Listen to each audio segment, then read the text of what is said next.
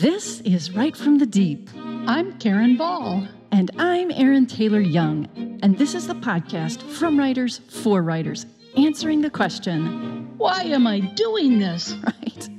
As writers, editors, and a former literary agent, we're in the deep with you, encouraging you and equipping you to find your truest story in the deep places.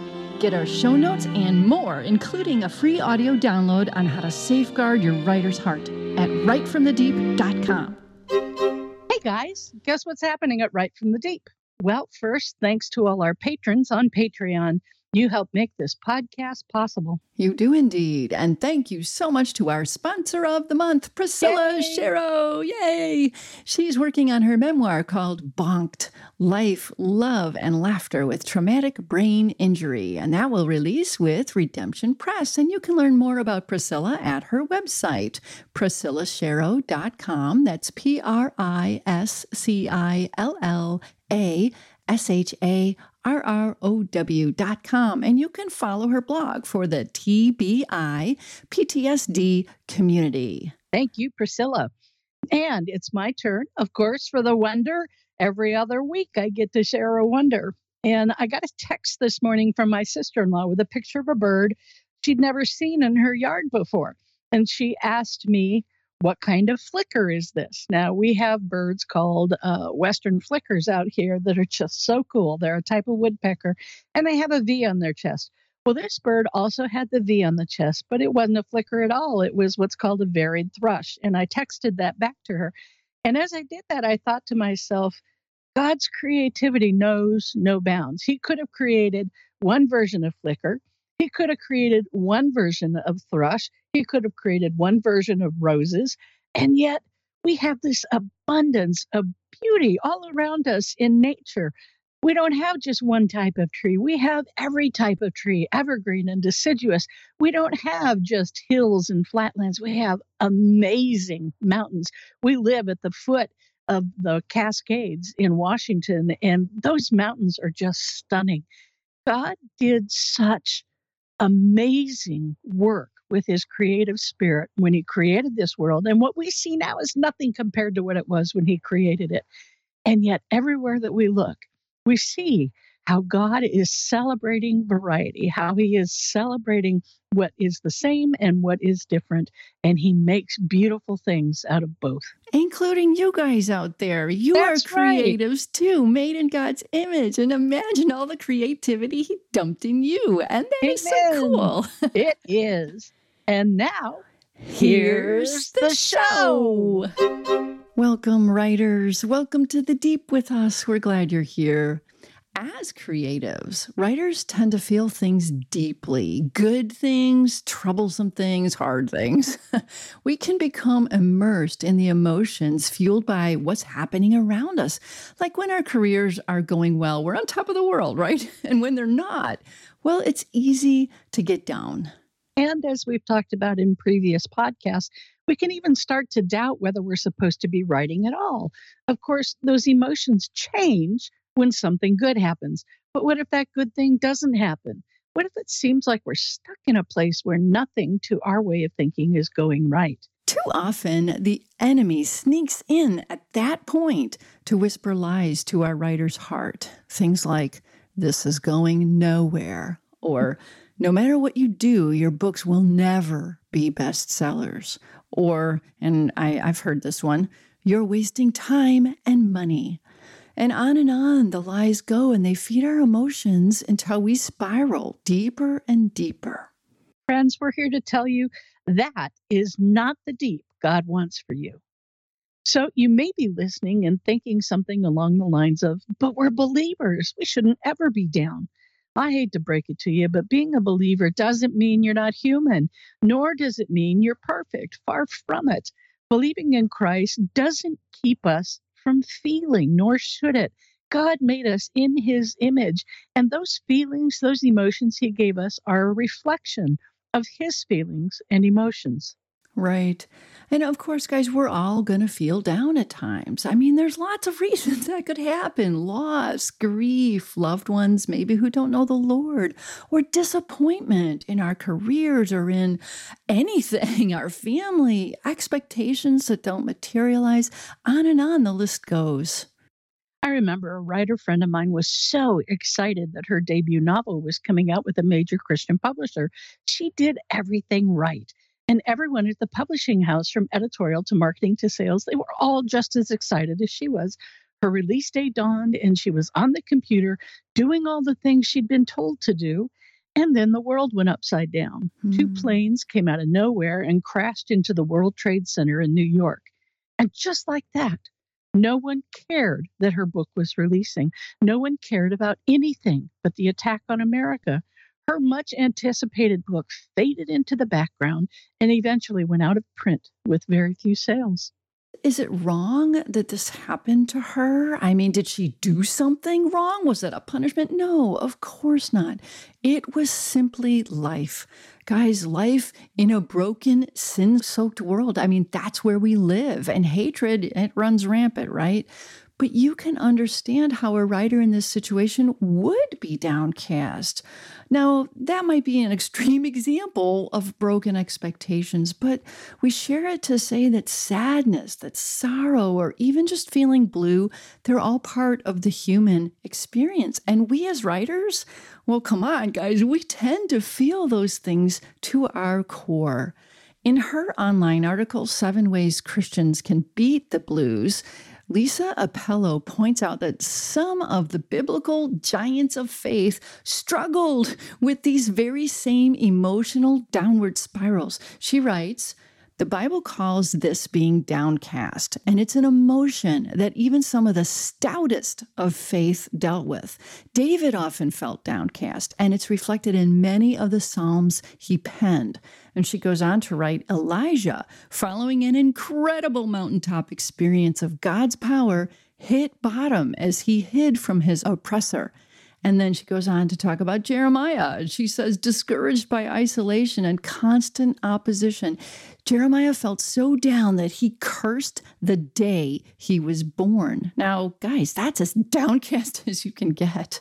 A Crosswalk.com article by Debbie McDaniel points out that even Jesus knew what it was to be downcast. As she writes, quote, Isaiah prophesied that Christ would be, quote, a man of sorrows and acquainted with grief, unquote, Isaiah 53:3.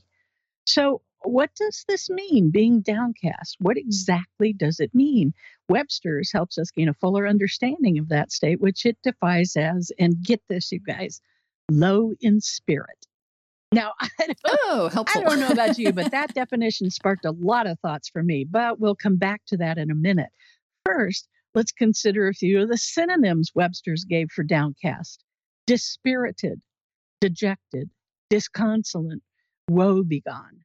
In addition, Webster's explains that all of the words, including downcast, suggest a lack of cheer, confidence, and hope, perhaps accompanied by shame or chagrin. Man, Webster's is always helpful, but in this instance, it's spot on, because this definition and these synonyms help us understand why our emotions get caught up in a downward spiral. What's more, they give us insight into dealing with this emotional spiral. Right. It's about the spirit. Amen. Remember Webster's definition, right? Low in spirits. And the synonym, dispirited. I'm thinking about that and I'm like, that can actually be the cause and the cure. Because for believers, it's being low in the Holy Spirit, or as though the Holy Spirit has been displaced by whatever is fueling our sadness, or displaced or blocked or just shadowed. But you're not alone. Charles Spurgeon, you guys know who Charles Spurgeon is, amazing writer. He went in and out of feeling depressed. In fact, he once wrote, fits of depression come over most of us. Usually, cheerful as we may be, we must at intervals be cast down. The strong are not always vigorous. The wise are not always ready.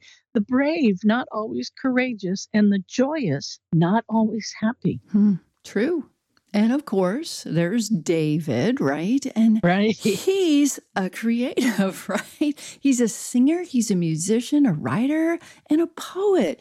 And his heart was tender toward God. And yet, that same heart that made him a man after God's own heart led him to feel down when things were hard. And guys, he had a lot of hard things happen in his life. He was feeling down at times, or as we said earlier, downcast. So this, friends, is where Psalm 42 comes in. Now, when you heard in the introduction that this particular psalm was dubbed the writer's psalm, I bet you wondered who did the dubbing. Well, that was me. Because I happened to read this psalm right after our podcast with Lori Ann Wood, which is episode 187. We'd been talking about writer's struggles, and I was amazed at the way this psalm, Psalm 42, acknowledged the struggles, and then, as only God-inspired writing can do, gave us the solutions to the struggle. So when you're downcast or dispirited, when you're low in the Holy Spirit, do what we're going to do now. Which is, we're going to explore and follow David's lead in Psalm 42. So here's the first couple verses. As the deer longs for streams of water, so I long for you, O God. I thirst for God, the living God. Where can I go and stand before him? Now, at first glance, it might seem that David is praising God or acknowledging his need for God. But when we read this in the context of the whole psalm, you can see that this beginning is actually one of desperation, as though David is at the end of himself and he has nowhere to go, and he's crying out to God, I need you, Lord, as much as I need water. I don't know if you guys know this, but we can survive for as long as 21 days without food, and we can live even longer without things like shelter. But water, that's 3 days max. After 3 days without water, you're done. And David knew he was in a bad place, and he cried out to God. When your heart and mood seem to be sinking, or if you suddenly realize you're full on downcast, do the same thing that David did. Call out to God. Tell God how you long for him, how you thirst for him and his spirit.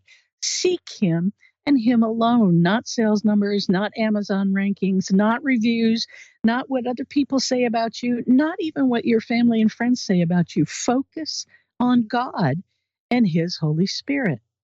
Now, I confess, I almost laughed when I read verse 2, where David says, where can I go and stand before him?